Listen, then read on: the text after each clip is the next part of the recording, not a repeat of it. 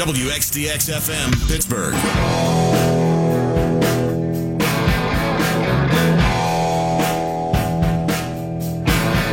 The Jalen Ramsey interview caused far more commotion than I figured it would.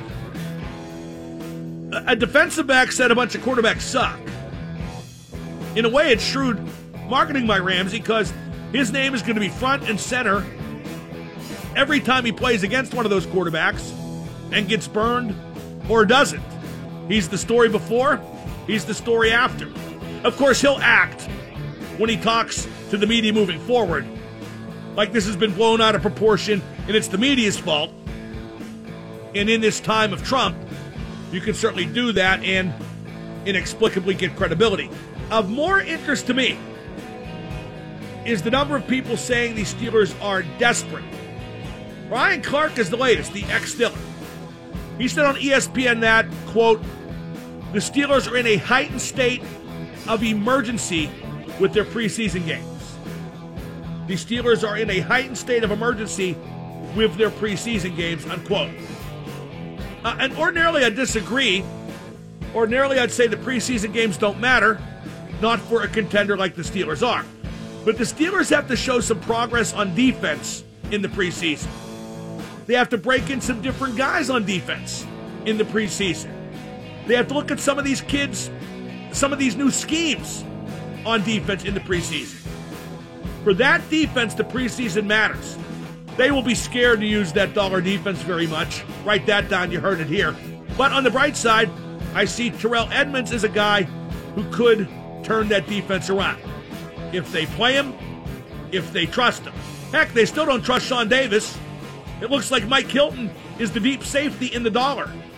That is an interesting revelation.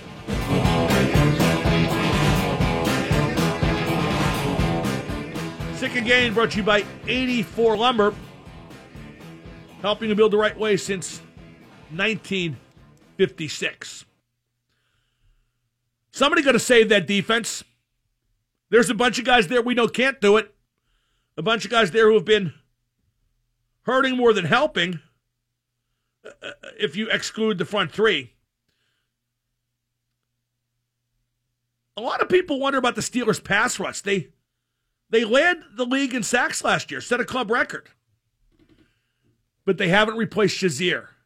And Shazier, didn't rush the passer himself, but he opened up so much space for so many people to excel at so many different jobs. Last year when Shazier went down, it was obviously a shocking moment. But the Steelers' D had some momentum at that point. Even without Shazier, they kept a little bit of that momentum going until they allowed 94 points in the playoff game against Jacksonville. This year, they're starting from scratch. Momentum doesn't carry from season to season, so that Steelers D has to establish a few things in the preseason. Like I said, I'm just seeing more tweets about Dez Bryant being at the Cleveland Browns facility. He told the Browns in-house radio station he loves the city. Literally a week ago, he hated the idea of playing for Cleveland. But guy needs a job. I don't blame him for changing his tune. Dez Bryant signing with Cleveland would be so interesting on so many different levels. Garrett Cole had another great performance for Houston last night. But when I watched the highlights, I spotted a flop. Garrett Cole was not pitching to contact like he's supposed to. Some guys just never learn. Here's a great stat on Garrett Cole and the absurd system-wide philosophy the Pirates jammed down his throat, namely pitching to contact. And by the way, unless I'm really misinformed on this, the idea that a pitcher should pitch to contact is because he'll get outs with less pitches and conserve his arm. Because strikeouts take at least 3 pitches, often more. A ground ball takes 1 pitch. If I'm wrong, tell me. I might be. As soon as the Penguins start camp, I don't have to know any of this anymore anyway. But Garrett Cole has more 10 strikeout games at Houston than he had in his entire career here in Pittsburgh. Here's the exact numbers. Garrett Cole's made 25 starts for the Astros. He has 7 games with 10 strikeouts or more. He made 127 starts for the Pirates and had 6 games of 10 strikeouts or more. Wow. That's just a crazy stat. Isn't it? Just absolutely insane. 412-333-9939 is the number to call. I'd like a little more feedback on that beanball brawl. Well, not beanball. Hit him in the elbow. And the Braves and Marlins, their bench emptied. And to quote Will Arnett in Semi-Pro, these girls don't want to fight. The manager for Atlanta, that Snitker, he's this middle-aged guy with a bit of a gut. He's bouncing up and down like he's on a pogo stick out there on the field. He's so pissed off. I am in a vast minority on this one. I don't think it's any big deal. Guy got hit in the elbow. Stuff happens. I don't think the pitcher should have been ejected after just one pitch. I think we're all going, well, put it this way. There's only one word to describe us, and I'm going to spell it out for you. S-A-W-F-T. Soft. Your thoughts on that, 412-333-9939. This is good. The fat kid from the Little League World Series was on Jimmy Kimmel and on SportsCenter. Big Al. Big Al gets to be famous and on TV, and the price he pays is he absorbs passive-aggressive body shaming. It's okay because he's fat. Hey, put a fat guy on TV, you can crack a joke or two. He is fat, and he gets to be on TV. And believe me, that's exactly how people think. We can't indulge any other stereotypes except for fat stereotypes. Take a look at Big Al's man boobs. It's funny because he's fat. Let's get back to that WNBA story because I think it's hilarious.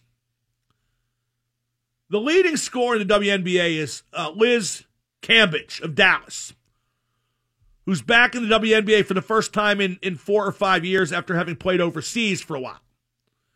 And she's threatening to go overseas to play again, to Europe, because she can make more money there. I don't know what Liz is looking for people to do here, to throw themselves in front of her car as she tries to leave the WNBA team, her team is Dallas, the parking lot. Supply and demand, young lady. It's supply and demand. You can give equal opportunity to things like women's basketball, but people still got to buy tickets. People still got to turn on the TV, and they don't. Cambage said the players should be paid more, and they probably should be paid more. NBA players carve up 50% of revenue. WNBA players get 20% of revenue. But if you don't like it, don't play or go overseas like Cambage is threatening to do. She says that the league has bad marketing, bad uniforms. That's weird. Why would she complain about the uniforms?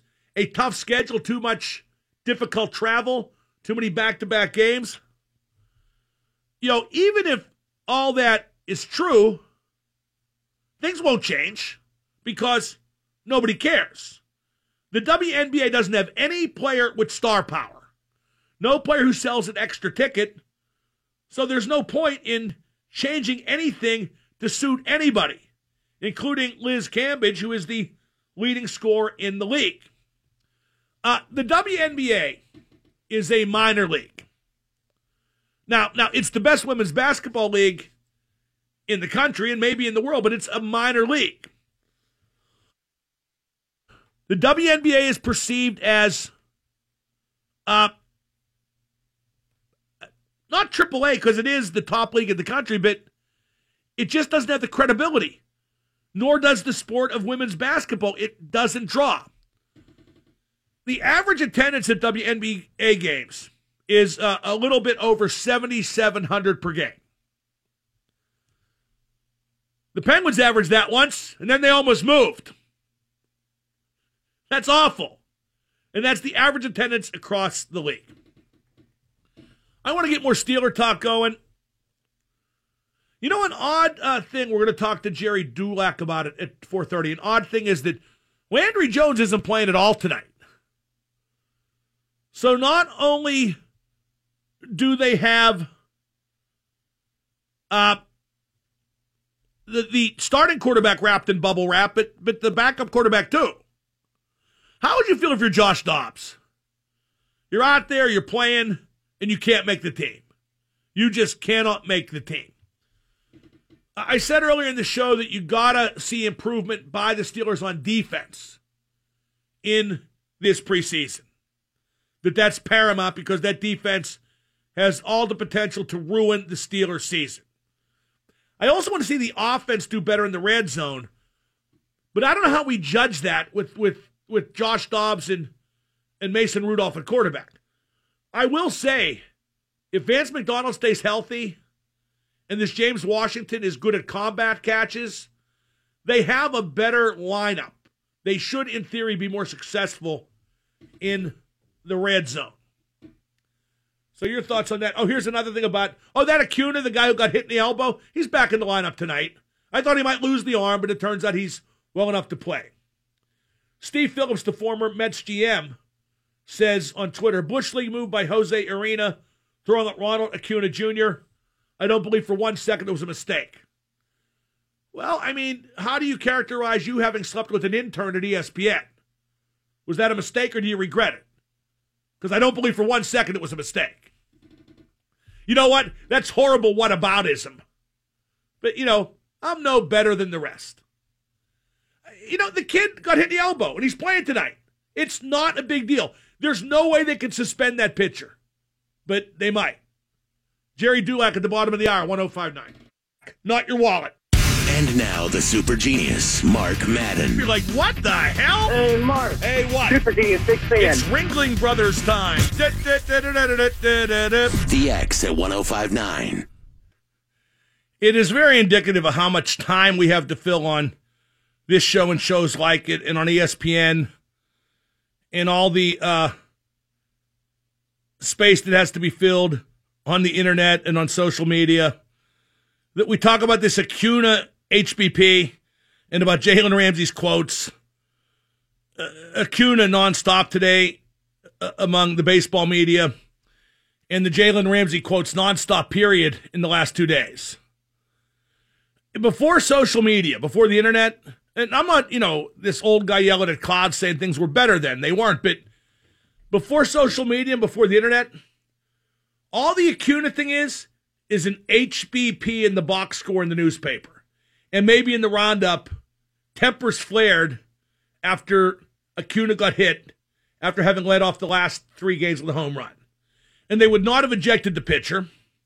The reason they ejected the pitcher, Urena, is because they felt they were expected to. And because it might escalate if they didn't. See, if I'm an umpire, I don't care if things escalate. They're not going to be throwing at me. If I was an umpire too, and this was reflected in my tempestuous career as a deck hockey referee. If I refereed one of your deck hockey games, tweet now and tell me how good I was, because I was. But if you fought, you were on your own. I wasn't breaking it up. Although when I was young, I'd sometimes take you for a ride in the German elevator, take you up for a suplex when I broke it up. But then when you do that, you fall down too. My point is, those are a couple of non-stories that are being blown out of proportion. I just find the Acuna one, and how often do we talk about baseball on this show, period, let alone something that does not directly involve the Pirates? But I think it's just interesting. The guy got hit in the elbow. He's back in the lineup tonight, and it became a federal case. It became the lead story on ESPN when all that happened was a guy got hit on the elbow. 412-333-9939. Michael wants to talk about just that. Michael in the North Hills, you're on with Double M. I really could care less, but since it was the topic of the day, why didn't they just throw 4 balls and walk the guy? Pitch count. Oh, geez. No, I'm being sarcastic. Oh, okay. I'm like, really? No. Put it this way. Urena wanted to hit him. But I don't know how you know that for sure. And Urena did a good job afterward, putting on a bit of an act. He said, why would I want to get thrown out after one pitch? Why would I want to wait 5 days to pitch and get thrown out after one pitch? That's one of those things where he did it and he meant to do it, but I'm not sure you can prove it. And if I'm an umpire, I can't throw him out of the game after one pitch. I agree. Thank you for the call. Remember when Doc Ellis was pissed because he felt the Cincinnati Reds were intimidating the Pirates? That was like in, 72, 73, somewhere in there. And he hit the first 5 batters before Murtaugh got him out of there. This guy got ejected after one pitch. Doc hit 5 guys, wasn't ejected. His manager had to pull him. Yikes. 412-333-9939. Whenever wrestling intrudes onto real life, I bring it up. I got to bring this up. Dave Meltzer, did I bring this up yesterday? Okay, there's a twist in the tale, though. Dave Meltzer, who writes a newsletter called The Wrestling Observer, he's the longest-serving wrestling journalist, made a comment on a podcast about how one of the WWE female wrestlers had gained some weight and looked better back when she was in the farm promotion, the AAA promotion, NXT. And the wrestler Peyton Royce went back after him, and then practically the whole WWE roster went after Meltzer. But then somebody else, not anybody involved in the business, but a fan, pointed out, it's easy to punch down that somebody doesn't work for the company, but not too long ago, WWE did a show in Saudi Arabia where the women weren't allowed to participate, women weren't allowed to watch, and when WWE showed a brief video highlight on the Jumbotron of 2 women wrestling, they were reprimanded by the Saudi Arabian government. And recently on TV, one WWE performer, a woman, Mickie James, was called old and fat. And another one, Tamina Snuka, was told she looked like a man. So it's real easy to go after Meltzer, and he said something he shouldn't have. But it's easy. That deal where you took $40 million from Saudi Arabia to go over there and participate in their anti-woman culture, that's a lot worse. Talk about that. 412-333-9939. Jerry Dulac next, 1059. And now the super genius, Mark Madden. Hi, Mark. Sorry. I'm talking to my son. No one cares at all. No one. The X at 1059. Double M on the X. My pleasure now to be joined live from Green Bay, from the Post-Gazette, one of the best football writers around. It's Jerry Dulac. Jerry, what's it like to cover a game at Green Bay? By far the smallest city in the NFL or any major sports leagues, but boy, it just oozes tradition. Yeah, Mark, and beyond that, what's really cool about it, and I was just saying this 5 minutes ago, and Buffalo is the same way. They're the only 2 that I can think of. The stadium is effectively in a neighborhood. It's not in the middle of it, but it's right on the edge of it. And so if I walk out the parking lot and walk 200 yards, I'm on a little cozy street, and I just think that's really cool. The tailgaters are out there and they're in their front yards, and I just think that the whole climate here is really neat. Obviously, I've never been here in the summer. Anytime I've been here, there's been 10 inches of snow and it's been very cold. But I mean, it's Lambeau Field, it's Yankee Stadium, it's Boston Garden, it's the Montreal Forum, and it's still standing. And it's cool. I mean, I just enjoy seeing it, coming to it. I was taking a couple pictures here on the way in that I'm going to tweet out when I'm done with you. And it's just a really neat environment for what you said is the smallest professional sports city in America. Jared, why isn't Landry Jones going to play at all tonight? I'm assuming it's because he's definitely the number 2 quarterback, right? He's not competing for anything. Absolutely, Mark. They have nothing to see about Landry Jones. They want to see these 2 guys. And because they have 4 quarterbacks, not 3, you know what I mean? It isn't like they have 3 viable ones and then some guy that's just an arm. They have 4 viable ones, at least in terms of potential roster spots. So that's why they're not going to play them. They don't need to see anything of them. They want to give all the snaps to these 2 guys. And I think, Mark, you're going to see Mason Rudolph early, but I think you might see him start the game. I wouldn't read into that. I think they just want to see him play with more of the frontline people. But that's why they're doing this. No reflection whatsoever on Landry Jones. And it's worth noting, too, Jared, the Steelers really like Landry Jones, don't they? No question about it. They believe he's better than 80% of the backup quarterbacks in the league, Mark. Now, that might be damning him with faint praise, but, I mean, there's no question. I mean, he's a solid backup, and they have no problems with him, and all you have to do is look at the other backups around the league, that when they come into the game, you know, you sit there and you think, wow, what a drop-off. Now, I know there's a drop-off from Ben, but it's not nearly as significant as some other teams where you have a marquee quarterback and then reach down to the number 2 guy. And so they have a lot of confidence in Landry. He's smart. He's always known the playbook. He's very good with the X's and O's, and we've seen him come in and produce. So they don't have any questions about Landry as their number 2 quarterback, none whatsoever. Now, Ben Roethlisberger is out of concussion protocol, which is good news.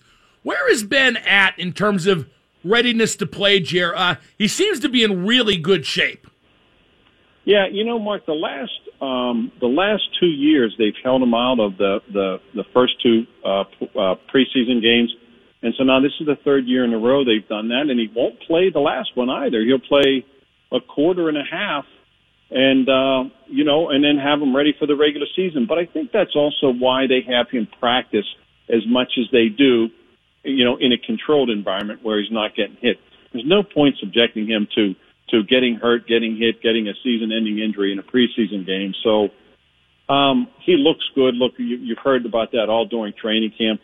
I think the misconception with Ben is that I think people think that this is the first time he's come in shape. I would venture to say the last 3, 4, maybe even 5 years, he has come to training camp in very good shape. This is the best he's ever come in shape, and part of that is because of his nutrition. He's changed his eating habits, what he's eating, and he's watching what he eats, and I think that has all contributed to not only how good he looks, but how he feels as well. You know, Randy Fittner was saying the other day when I was talking to him that, you know, it's just little things. Like you don't see Ben icing up his knees after practice. You don't see him jumping in the cart and riding up the hill. He's walking up the hill. I know somebody might go, whoa, you know, big deal. But the point is here in training camp, he feels really good. And, and Mark, I've contended that his arm now is as strong, if not stronger, than when he came into the league. So there's no evidence that he can't make any throws. I love when I hear people say that. People who say that don't know what he's like, and what it was when he came in, and what he's like now. I mean, Ben's arm strength, there's no problem with that whatsoever. We all know by now about Jalen Ramsey's remarks about a bunch of quarterbacks in the league, but about Ben saying he ain't all that. What's your reaction to that, Jared? Has anybody run those remarks past Ben yet? I don't think that they have, Mark. You know, once again, we'll take into account what you're dealing with here. You're dealing with a moron like Jalen Ramsey who just says the most ridiculous things. And, of course, the media runs to him because they know he's going to say something that's stupid because, you know, I think a lot of his remarks aren't very intelligent. So, I mean, look, he pretty much dissed every quarterback in the league, and especially the top one. So I don't put a lot of credence in what he says, of course, and I'm sure Ben just dismisses it as just, some jabroni. He's a good player. But, I mean, look at what he did last week, Mark. I mean, they suspended him.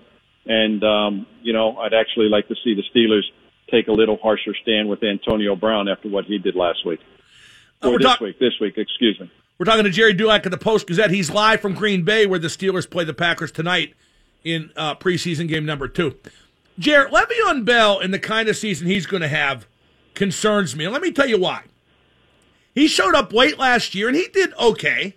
Above average, not as good as he could, but pretty good. But this year, when he shows up, he'll also have one foot out the door at the same time because he knows he's not coming back next year. That's not a good situation, is it? No, and I'll tell you what else isn't good about it, Mark. You miss one training camp like he did. And, yeah, as you pointed out, his numbers are okay for an average running back.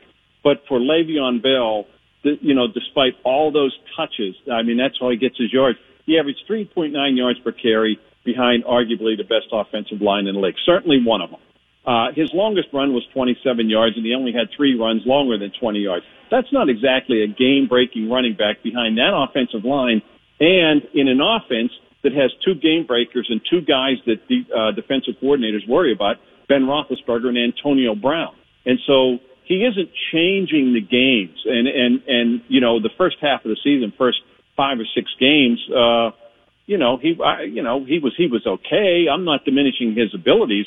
I'm just saying for him, to me, it was an average year. But now he misses a second training camp in a row. You miss one, that's what happens. Now you miss 2 in a row, and I just think the cumulative effect of that, I would be very surprised if he even approximates the numbers he had last year, Mark. And I just think, and as you well know, I mean, you know, his public persona here in town and his popularity just keeps sinking and sinking. And the minute he starts playing even average or not performing, I think, you know, you're going to see the people turn on him very quickly. I think they're a little tired of his whole charade. And, the guy's getting paid a lot of money. And, I just think I think he should be here. But that's my opinion. And I understand why he isn't. But nonetheless, if you're all about the team and you're all about winning, Mark, there is no way, and people in the organization feel this way. He can come in with missing training camp while all these other guys are out there busting their tail, and he's going to come in all of a sudden and they're just going to say, okay, Le'Veon, and start handing him the ball. And when he doesn't perform, there are people on this team, I promise you, who will resent the whole situation with Le'Veon Bell. Yeah, I think that's definite, and I just don't think he's going to feel invested, Jer. I know he has a lot to play for because he's going to be a free agent, but I honestly don't think the guy thinks that far ahead. Yeah, Mark, you might be right, and I know that's been other people have kind of wondered about that. I think when Le'Veon Bell, best I can tell from Le'Veon Bell, I will say this: I mean, he's a competitor. When he gets up and on a football field, I think he has given it his all. So that's why I don't worry about that aspect. I don't worry about that nearly as much as I think they should be concerned about the cumulative effect, again, of missing a second training camp in a row. I can't think of a skill player who's ever missed 2 training camps in a row, Mark, and I just can't imagine them performing at any type of level what they're accustomed to, and I'm sure that will be the case with Le'Veon Bell. Jer, is the defense improving that you can see? Where and how? Well, they have to show it to me, Mark, but I will say this. I believe they are a better defense now than they were after December 4th last year when Ryan Shazier got hurt. They've had a whole off season to develop a plan. I think they have that. I think they have, while John Bostic isn't a Pro Bowl linebacker, I think he's better than Sean Spence and how they were trying to fill that role last year. So I think from that standpoint, I think their secondary is better. Their secondary is deeper. I think Artie Burns is really going to kind of surprise people. He looks like he's taken just a major step back there. Now, we'll see once the season starts. Sean Davis is playing the back end of the field. They got, Mike Mitchell was gone, and the reason why is he couldn't run anymore, Mark. People would say, oh, Mitchell took a bad angle there. Mitchell missed a tackle. It's because he couldn't run to get in position, and it's the same reason nobody has picked him up. So they'll have better speed on the back end, and I think when you have, I think Terrell Edmonds is going to be the real deal, too. They do as well. Forget what I think. They do as well. So I really think that their secondary is young. I think it has a lot of talent. I really like Cam Sutton, and they're going to have a lot of moving parts in there.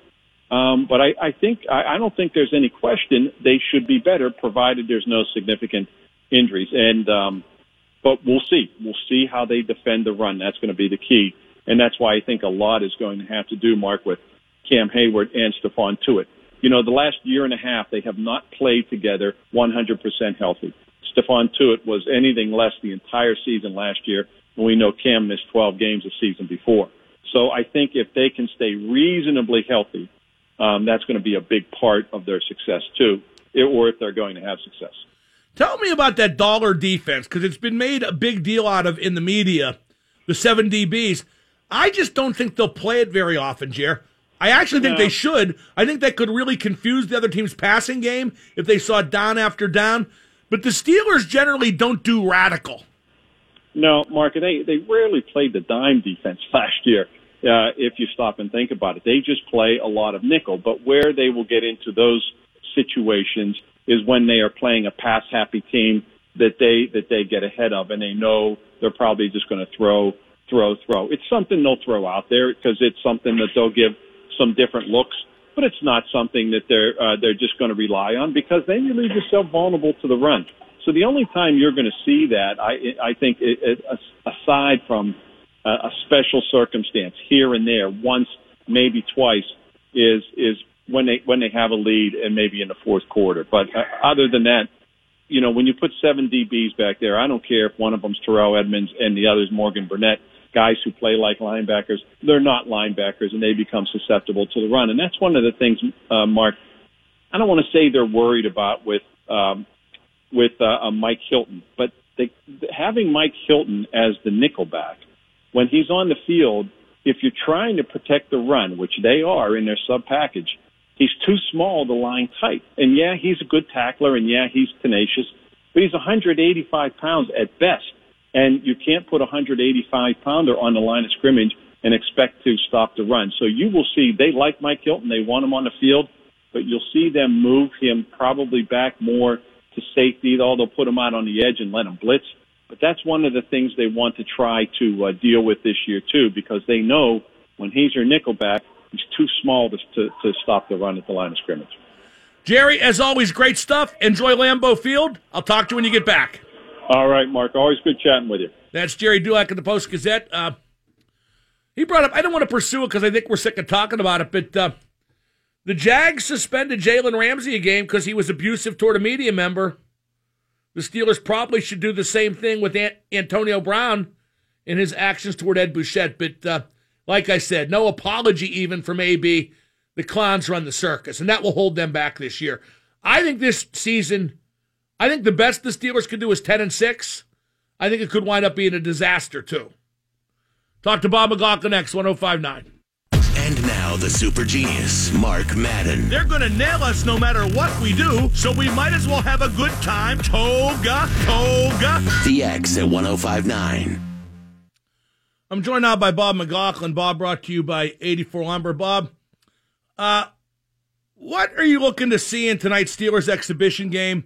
And for the defense in particular, because I think the offense is what the offense is in terms of personnel and performance, although I do think Le'Veon Bell is a potential disaster. But I think the D got to show something, get it together for their sake as much as for the sake of their confidence as much as anything. Yeah, I agree with you. And the one thing I'm looking for above everything else, now that Bud Dupree is going to be in there tonight, I want to see Bud Dupree in the right places. I want to see him getting to the quarterback, and I want to see him making tackles. I want to see Bud Dupree do something that warrants him being on the field a lot for the Steelers defense this year, because he hasn't really done that in the last few seasons. He has not panned out, whether it's injuries or just getting run over or just not knowing, where he's supposed to be or what he's supposed to do at certain points in the game. Bud Dupree's got a lot to prove. Yeah, I tend to think there's a burden of proof on him as soon as now, and certainly during the season. A lot of people looking to Terrell Edmonds to be a savior. You heard Jerry Dulac talk about him to play that hybrid half safety, half linebacker position. I think that's unfair, but I think it's also reality if this defense is to be any good. Sean Davis is a guy who's going to start at free safety, but they don't trust him, as evidenced by the fact in the dollar defense, Mike Hilton's the deep guy. It's just such a weird mix on that defense right now, and maybe it'll all come good, but it has to. I just don't think, and I'll talk to Jarrett Bell of USA Today about this at 5:15. I don't think a good offense can cover for a bad defense indefinitely, and especially in a playoff situation against good teams. Yeah, absolutely, and you had proof of that last year against Jacksonville, because the offense, they put the points on the board, but the defense couldn't do anything. And you're right, the questions about this secondary, Mark, they're everywhere, not just about the dollar defense, but about what they're going to do, when they're in their base, unless their dollar defense is going to be their base, and we just don't know about that yet. But look, Sean Davis had problems with knowing where he had to be also. He had trouble, at the other position. Now that he's free safety, he's got to learn a whole bunch of new tricks. I'm not sure that he's able to do that. I do like Mike Hilton, though, better in that secondary. He seems to know where he has to be. He is quick. He disguises things well. They use him, I think, perfectly. He got pressure on the quarterback last year. He got his hands on some balls last year and made some plays. I like him being back there. Sean Davis, another defenseman that's got something to prove also. Yeah, Dulak says Artie Burns looks good. I do think that they've given themselves a bit of a chance with the defensive backs, Bob, and that they have a lot to throw at the wall and see what sticks. Yeah, they have like 7 defensive backs that can kind of play, in theory, and then you got guys like Marcus Allen, the rookie from Penn State, who in that hybrid spot, has the size and the speed to fit the bill. They've at least given themselves a chance to get better in the defensive secondary. Not so much an inside linebacker, but definitely in the secondary. Yeah, you're right. And with some of the athleticism and the size of some of these DBs, some of the guys in the secondary, Mark, you're right. Why not try and see how they work against the run? Why not try and see if you can clog up everything in the secondary and make the team that you're going against bend to your wishes? Play how you want them to play. It's going to be very interesting. I don't think we're going to see any of that. They're going to keep it under wraps until the first game against Cleveland. And I think you talked about it last week. We may not even see too much of it against Cleveland unless that becomes a pretty close game. But definitely as the season goes out, you're going to see more and more wrinkles every time because as you talked about, that zone blitz defense, that's not the NFL anymore. Maybe sporadically, maybe just throwing it in there to shock somebody, but you got to do better than that now because people are looking for it. I like the idea of the dollar. I like the idea of forcing the other team to either run a lot or be frustrated trying to pass against that D. Oh, I do too, especially with the way the league is going right now. It's too radical, though. They won't do it. But if it works... Too radical. They won't do it. It'll never get a chance to work. What's the alternative, though? I mean, if it works a couple of times... Something else. Like Jerry said, they barely used the dime last year. Right. Bob, real quick before we're done here, what was your take on the Acuna incident, the Atlanta slugger who got drilled in the elbow last night? Didn't get hurt. The pitcher got ejected. A big scandal erupted from it. I just don't think it's a big deal. What say you? Cards on the table, Mark. I was shocked when you said that. I thought that you would be somebody who would go right along with that because you like seeing the talent in sports. I do too, but he got hit in the elbow. But, Mark, he was definitely thrown at. He got hit in the elbow because he got out of the way of the pitch coming right at him. What was it, 98 miles an hour? 97.5. Absolutely. That was the hardest pitch he's ever thrown to start a game. He's lucky he got hit in the elbow. It was only because he turned his elbow out like that, because that was going right for the rib cage. And if that would have got him, that's a broken rib, and he's not playing tonight. I just don't think it's a big deal. Okay, let me just use this analogy. It's not a big enough deal to eject him after one pitch. It just isn't. That's a 50-50 call. But if you're going to do that, if you know that you threw at him and everybody knows you threw at him, you have to do it. Hypothetical situation. Instead of a guy whose name sounds like urine pitching, let's say that's an established pitcher, like a Garrett Cole or a John Lester, somebody who has a name and has been around. Does that pitcher get ejected? Same situation? Yes. 8 home runs in the last number of games, 3 to beat them in a row? Yes. Yes, he does. No way. Now he does? No way. No way. If it's such a good pitcher, then he would have control, especially with the first pitch. Everybody loses control. They would have made an excuse for the star pitcher. I don't agree with you on this. Well, let me ask you this. Say Jake Gensel beats the Bruins 3 times in a row with 3 goals to have the Penguins beat the Bruins. The next game, Zdeno Chara comes right out, very first play, first 30 seconds of the game, and puts a stick into the mouth of Jake Gensel. Do you think that they're just calling a 2-minute penalty? Is a stick to the... Yes, probably, if it's a playoff series. Well, okay. All Might right. not even be a penalty NBA. at all. Let me do this. No. But Bob, a stick to the face is a penalty no matter what. It's against the rule. It's in the rule book, okay? The pitch, you don't have control of a pitch. You know, but you don't know. But I'm talking goes right at him, away from the play, and just destroys him, because that's kind of what this was. But it's a stick to the head. No, it's not. It's not what this was. It's not. It's absolute targeting. But one doesn't require mind reading. And even if it was accidental, what you're hypothetically saying Chara does, it's against the rules. An HBP in the rule book is just an HBP. Okay, Golden State Warriors playing LeBron. First time down the court, they throw the ball right at LeBron's face, break his nose. I'd love to see that. That's Bob McLaughlin. I'm Mark Madden. We'll talk more about this Acuna thing in just 30 seconds here on 105.9.